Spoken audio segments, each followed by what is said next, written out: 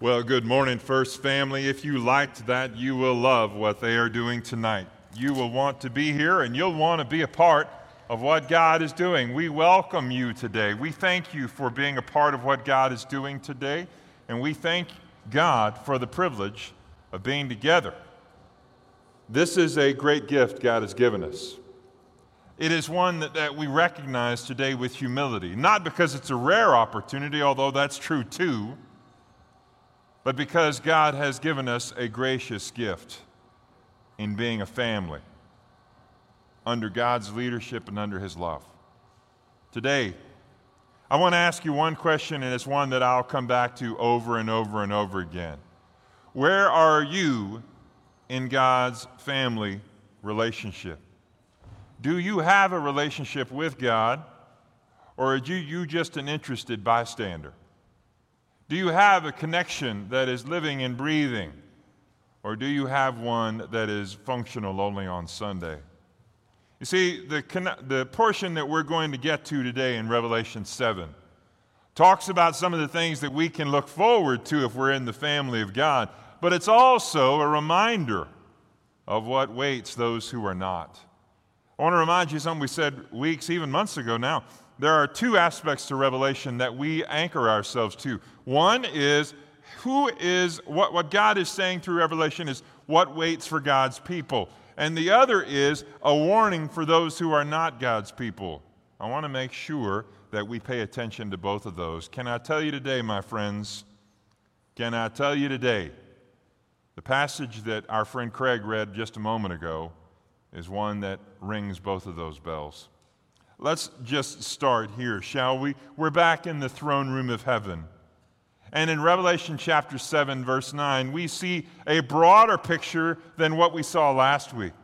Last week we only saw the 144,000. That's all we saw. This week, the camera angle widens. And it widens out so that we can see a great multitude gathered around the throne of the Lamb. These are not just some of those, like the 144,000 who were exclusively Jewish, but quite frankly, this is a much broader audience standing around the throne of God, standing before the Lamb, all gathered together. You know, one of the beautiful things about traveling is when you sit down in an airport, it doesn't take long to hear other languages and see other cultures. Now, for some of us, that's unsettling. We like what we like, and we like them to sound and look like we do. But for others of us, it's a delight because it's a reminder of what heaven will be like.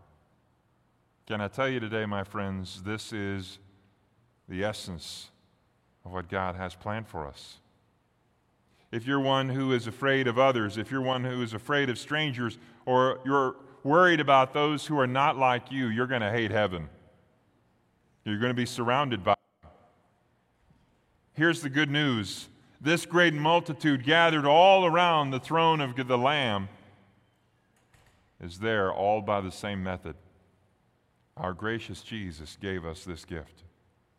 Now, who are these? Who is in this great multitude?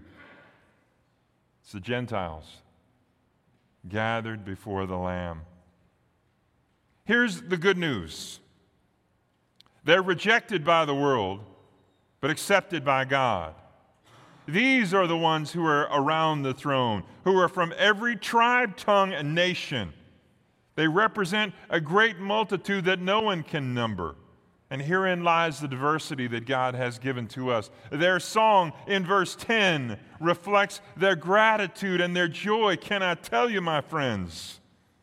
This is the essence of it. Let me read it for you one more time. Salvation belongs to our God who sits on the throne and to the Lamb. Rejoice with me, my friends.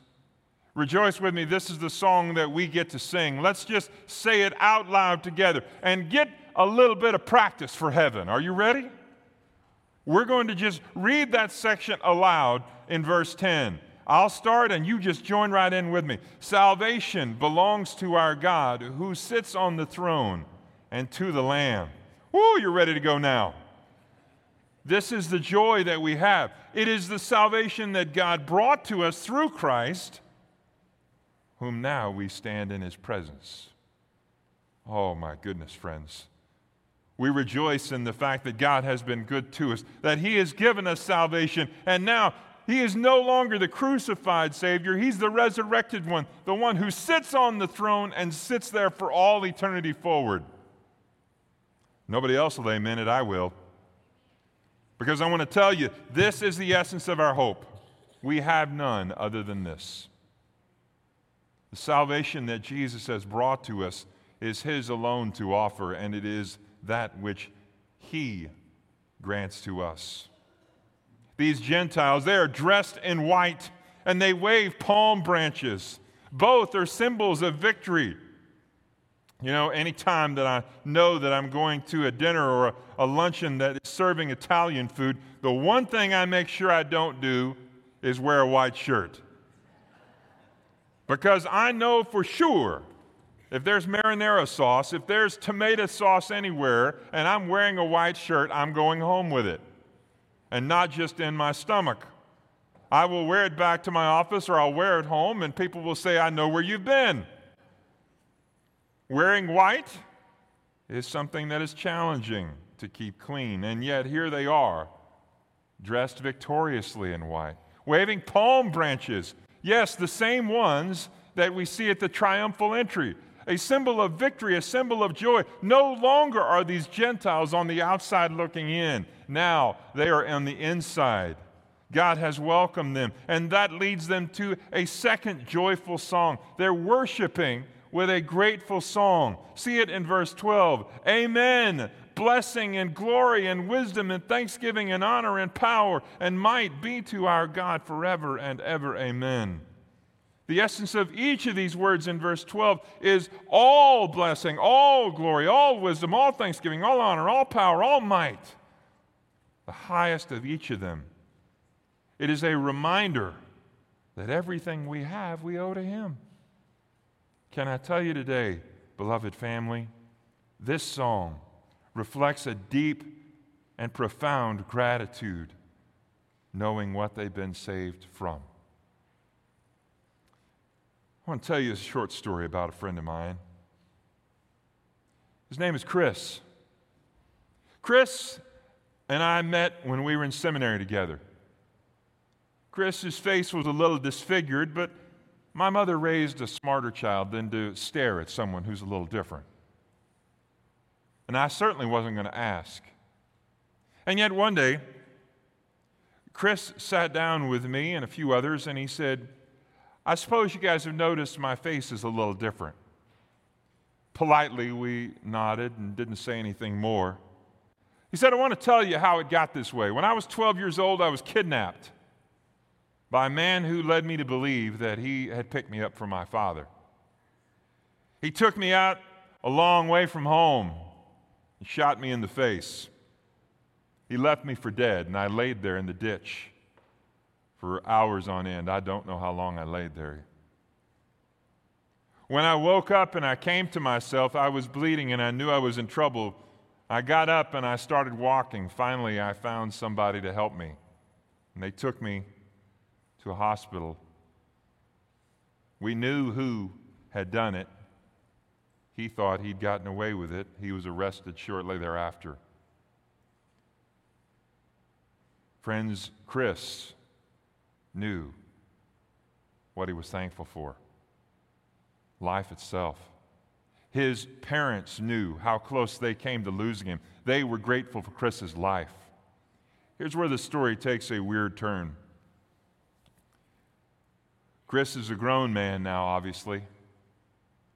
Not so many years ago, I saw in one of our Baptist papers an event that I never thought I would see. The man who had shot Chris, he'd lived the rest of his life in prison. He was in a care center near the end of his life. The man reached out to Chris through channels and asked if Chris would come see him. Now, if it's you and I, maybe we say no. No, I don't wish to see that man ever again. He can rot in hell as far as I'm concerned. But that's not the way God wired Chris. He went and took one of his own children and sat down with this man as the man offered a word of apology. Can I tell you, my friends, Chris offered that man grace, offered him forgiveness, because Chris knew spiritually he'd been forgiven of far worse. One of the real problems that I see in the church as a whole, not just our church, but the church globally, is we've forgotten what we were saved from. In our arrogance and in our pride, we've forgotten what we were saved from. So we look down on all the others around us and we think how much better we are than them. Can I tell you today, my friends, when we get home to heaven, we will remember what we were saved from. And we will rejoice because we'll recognize just how close we came to missing it altogether. That if Jesus hadn't stepped in, if he had not acted on our behalf, friends, we would not be there. But he did. And we responded because of Jesus to his offer of grace. Rejoice with me in that today, my friends, for this is how you get to heaven. In verse 13, one of the elders comes to John and asks him a question. Who are these clothed in white robes, and where have they come from? John answers him, I don't know, but you do. This doesn't have much to do with the overall argument of this passage, but let's be clear. He's asked a question. John is asked a question that he can't answer, but God can. Grab this now. John is asked a question that he can't answer, but he knows who can. Sir, you know. Let's just talk for a second about the problem of unanswered questions. I won't ask you to raise your hand if you've had questions that don't have answers, because every hand in the house would go up if we were honest. I will not ask you if those questions that you wanted answered, you asked of God and he didn't give you the answer you wanted. Most every hand would go up. When we come upon these times where we face the problem of unanswered questions, we come to a moment of faith. Am I willing to trust God even if I don't know the answer? Am I willing to rest in his goodness even if the answer isn't what I want it to be? I want to tell you today, my friends, how we deal with unanswered and unanswerable questions says what we believe about God. Am I willing to put my confidence into who he is? This question that John is asked is not one for information, for the elder knows exactly who they are. He just wants John to acknowledge that he doesn't know. It's called a confession, and it is a reflection on our need to confess our own inadequacy, that we need to ask God for wisdom. Now we move into verse 14, the second half, where John's question is answered. The elder says, these are the ones coming out of the great tribulation. They've washed their robes and made them white in the blood of the Lamb. Therefore, they're before the throne of God and serve him day and night in his temple. Day and night in his temple. He who sits on the throne will shelter them with his presence. They'll hunger no more, neither thirst any more. The sun will not strike them, nor any scorching heat. For the Lamb in the midst of the throne will be their shepherd. He'll guide them to springs of living water. And God will wipe away every tear from their eyes. These are the martyrs. Let's talk about the identity and the purpose of the martyrs. This is what is in verses 14 to 17. Let's talk about the martyrs of the Great Tribulation. If you're one who is a student of biblical history and a student of biblical futures, then you have been waiting with bated breath for this very conversation. This word tribulation, it is a word that is rich in biblical meaning, and yet it is a word that we still do not necessarily understand every aspect to it. Let's talk about the tribulation for a second, because this tribulation that we're undergoing, that will be ahead, is exactly what Jesus warned us about in Matthew 24. Let's start with what is the tribulation and break it down slowly. It's a 3.5-year period of relative peace, followed by a 3.5-year period of intense persecution. In Matthew 24, Jesus, speaking in verse 21, says this, "For then there will be a great tribulation, such has not been from the beginning of the world until now, no, and never will be." And then jumping to verse 29, "Immediately after the tribulation of those days, the sun will be darkened, the moon won't give its light, and the stars will fall from heaven, the powers of heaven will be shaken." Jesus' description of the tribulation in Matthew 24 links up with Daniel in Daniel chapter 9, some 400 years earlier, describing the exact same thing. The tribulation is something that we know it's coming. How long is the tribulation? Technically speaking, it is 7 years in length. According to Daniel chapter 9, the angel Gabriel proclaims the tribulation will last 70 prophetic weeks. And these 70 weeks are broken down in our understanding of what Daniel said into 1 day equals 1 year. So 70 weeks times 7 years equals 490 years. The first 7 weeks, 49 years, is the time to rebuild Jerusalem since the Babylonians destroyed it. The next 62 weeks, 434 years, is the time waiting for the Messiah. Most scholars agree that it was 69 weeks from the time Daniel wrote this until Jesus arrived. That last one, that 70th week, though, is the one that is of most interest to us. That last 7 years. Since the conclusion of Jesus' earthly ministry, we've been waiting. We've been waiting for the culmination of those 7 years. We've been waiting. There have been more false starts about the tribulation than you can count. More flavors than Baskin-Robbins has in their ice cream arsenal. And it is a reminder that there are a lot of things we don't know. So when does the tribulation begin? That's the question you want answered, isn't it? When the Antichrist arises, the tribulation is not far away. Okay, Darin, I get what you're saying.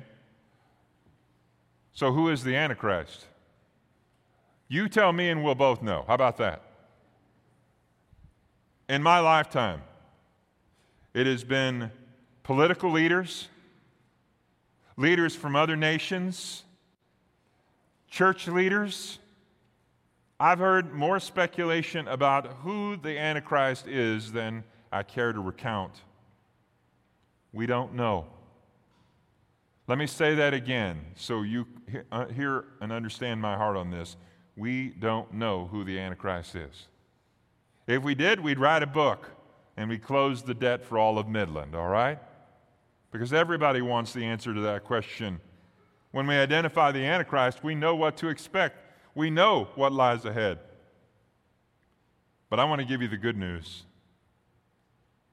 Bad news is we don't know who the Antichrist is. The good news is we know when the tribulation comes to an end. We know. When will the tribulation come to an end? When Christ defeats the Antichrist at the Battle of Armageddon. This, friends, is something that you can rejoice in. I want you to notice how I phrased what I've given you. When. Not if, but when. The battle is already won. We can be certain of that, my friends. We can be sure of it. And I want you to be free in praising God that you, when you stand in Christ, you've already won. I hear a lot of hand-wringing and hear a lot of angst in people's voices when they talk about the tribulation. They get really nervous and they get really upset and they're really worried about all that that means, and I don't blame them. There's a lot there that we can say, but this much we can say with absolute certainty: Jesus has already won. And because he has already won, when I stand with him, I have too. These martyrs then, they are dressed in white robes, and they're given a very specific purpose. They came from the tribulation. But these martyrs, they're not done. Just because they've gotten to heaven doesn't mean their point of work is through. No, now they've been given a new role. And it's to serve God throughout eternity. This service they will render starts with the robes that they're wearing. I want to ask you something. How can you take a robe and make it white by washing it in blood? I don't have an answer to that. But I do know this: the blood of Jesus cleanses everything. And because it cleanses everything, we receive this as a declaration of truth, even if it doesn't make sense to us. A martyr's service is anything but passive, and they'll spend their eternity serving God. Let's start and conclude our time here talking about this. They'll be serving in God's temple forever. Since Jerusalem has no temple, since it doesn't need one, so says Revelation 21, what temple shall they serve in? Simply put, where the Lamb is, there is the temple. Where the Lamb is, that's where they'll serve. Here's more good news. Their physical needs will be met. They need not wonder about things that bother us. No hunger, no thirst, no weariness from the sun. Such an existence is well beyond our capacity to understand, because that's not what we're used to. Whereas they once suffered privation and want, now they suffer no more. And praise God for it.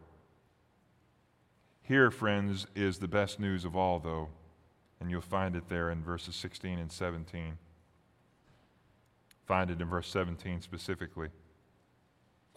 For the Lamb in the midst of the throne will be their shepherd. Would you just underline that for me? The Lamb in the midst of the throne will be their shepherd. How can a lamb be both a lamb and a shepherd? Those two roles are mutually exclusive. How can a lamb be both lamb and shepherd? I don't know, but I know this. In John chapter 1, verses 29 and verse 36, John the Baptist sees Jesus coming and he makes a proclamation. Behold the Lamb of God who takes away the sins of the world. This, friends, is the good news that we have, that the Lamb has come for us. And then in John chapter 10, Jesus says this: I'm the good shepherd. The shepherd, the good shepherd, will provide for those who are his. Have you ever faced a time of need, a time of want, a time of lacking? The good news is that the good shepherd knows what his sheep need, and he'll provide it. He'll provide it not according to our understanding, but according to his glorious riches in Christ Jesus. That's what Philippians 4:19 says. Thus, the best news of all. Find it there at the end of verse 17. Under the shepherd's care, their sorrows are banished forever. Tribulation brings tears. but under the shepherd's care, those tears are dried. Tribulation brings stress and pain, but under the new realm, the shepherd will care for those who are his. Herein lies the fullest expression of Psalm 23. The Lord is my shepherd, I shall not want. These who have endured so much will endure no more, for they are at last and finally at home. Friends, today, I want to ask you, same question I started with. What about you? We're going to talk a lot tonight in our 5 at 5 about tribulation, and most specifically about the rapture, the return of Christ. Reality is that word is never found in the pages of Scripture, and it doesn't appear in Revelation until much later, the idea of Christ's return. But let us rejoice today, my friends, that when Jesus does return, he will take those who are his home. Are you ready for that? What if Jesus returned today? Would you be prepared to spend eternity spiritually with the spiritual life you have right now? Friends, this is the day that God has given you to do something about it, to choose which side you want to stand on. The side with Christ, who wins in the end, or the side who appears to be winning now. I don't know about you, but I like to win at the end. I like the idea of standing with Christ at the end, with him as my shepherd, caring for my needs for all eternity. Friends, today, this moment right here, this is the moment you get to decide. Maybe you've never decided. Maybe you've been living your life for something else. Here's the reality. Everyone trades their life for something. What are you trading yours for? Everyone trades their life for something. What are you trading yours for?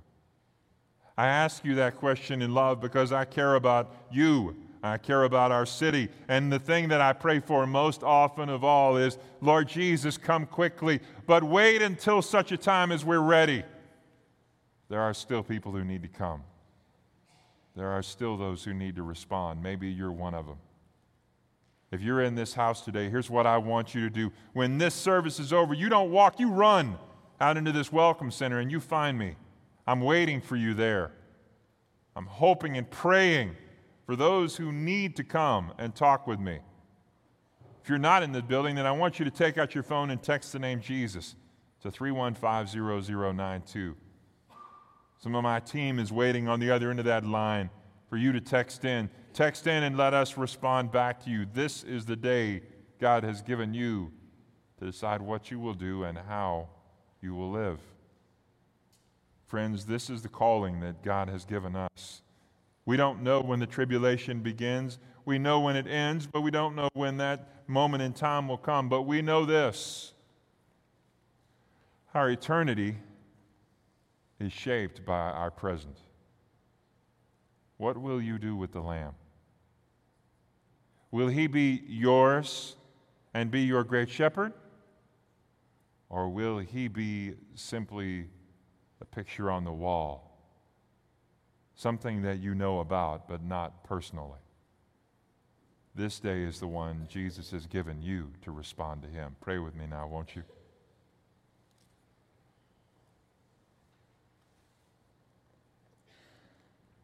I'm grateful, Jesus, that you are the Good Shepherd.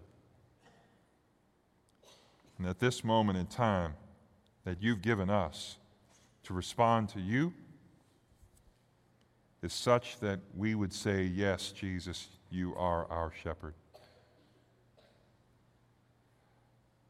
I know, Lord Jesus, there are a great many things that would pull our attention in other directions, but for this moment, Lord, would you call us to yourself? Would you do, Jesus, your work? I ask, Jesus, that you would awaken in each of us a passion for knowing you, and not just about you, but knowing you. I'm grateful, Jesus, you wanted to know us.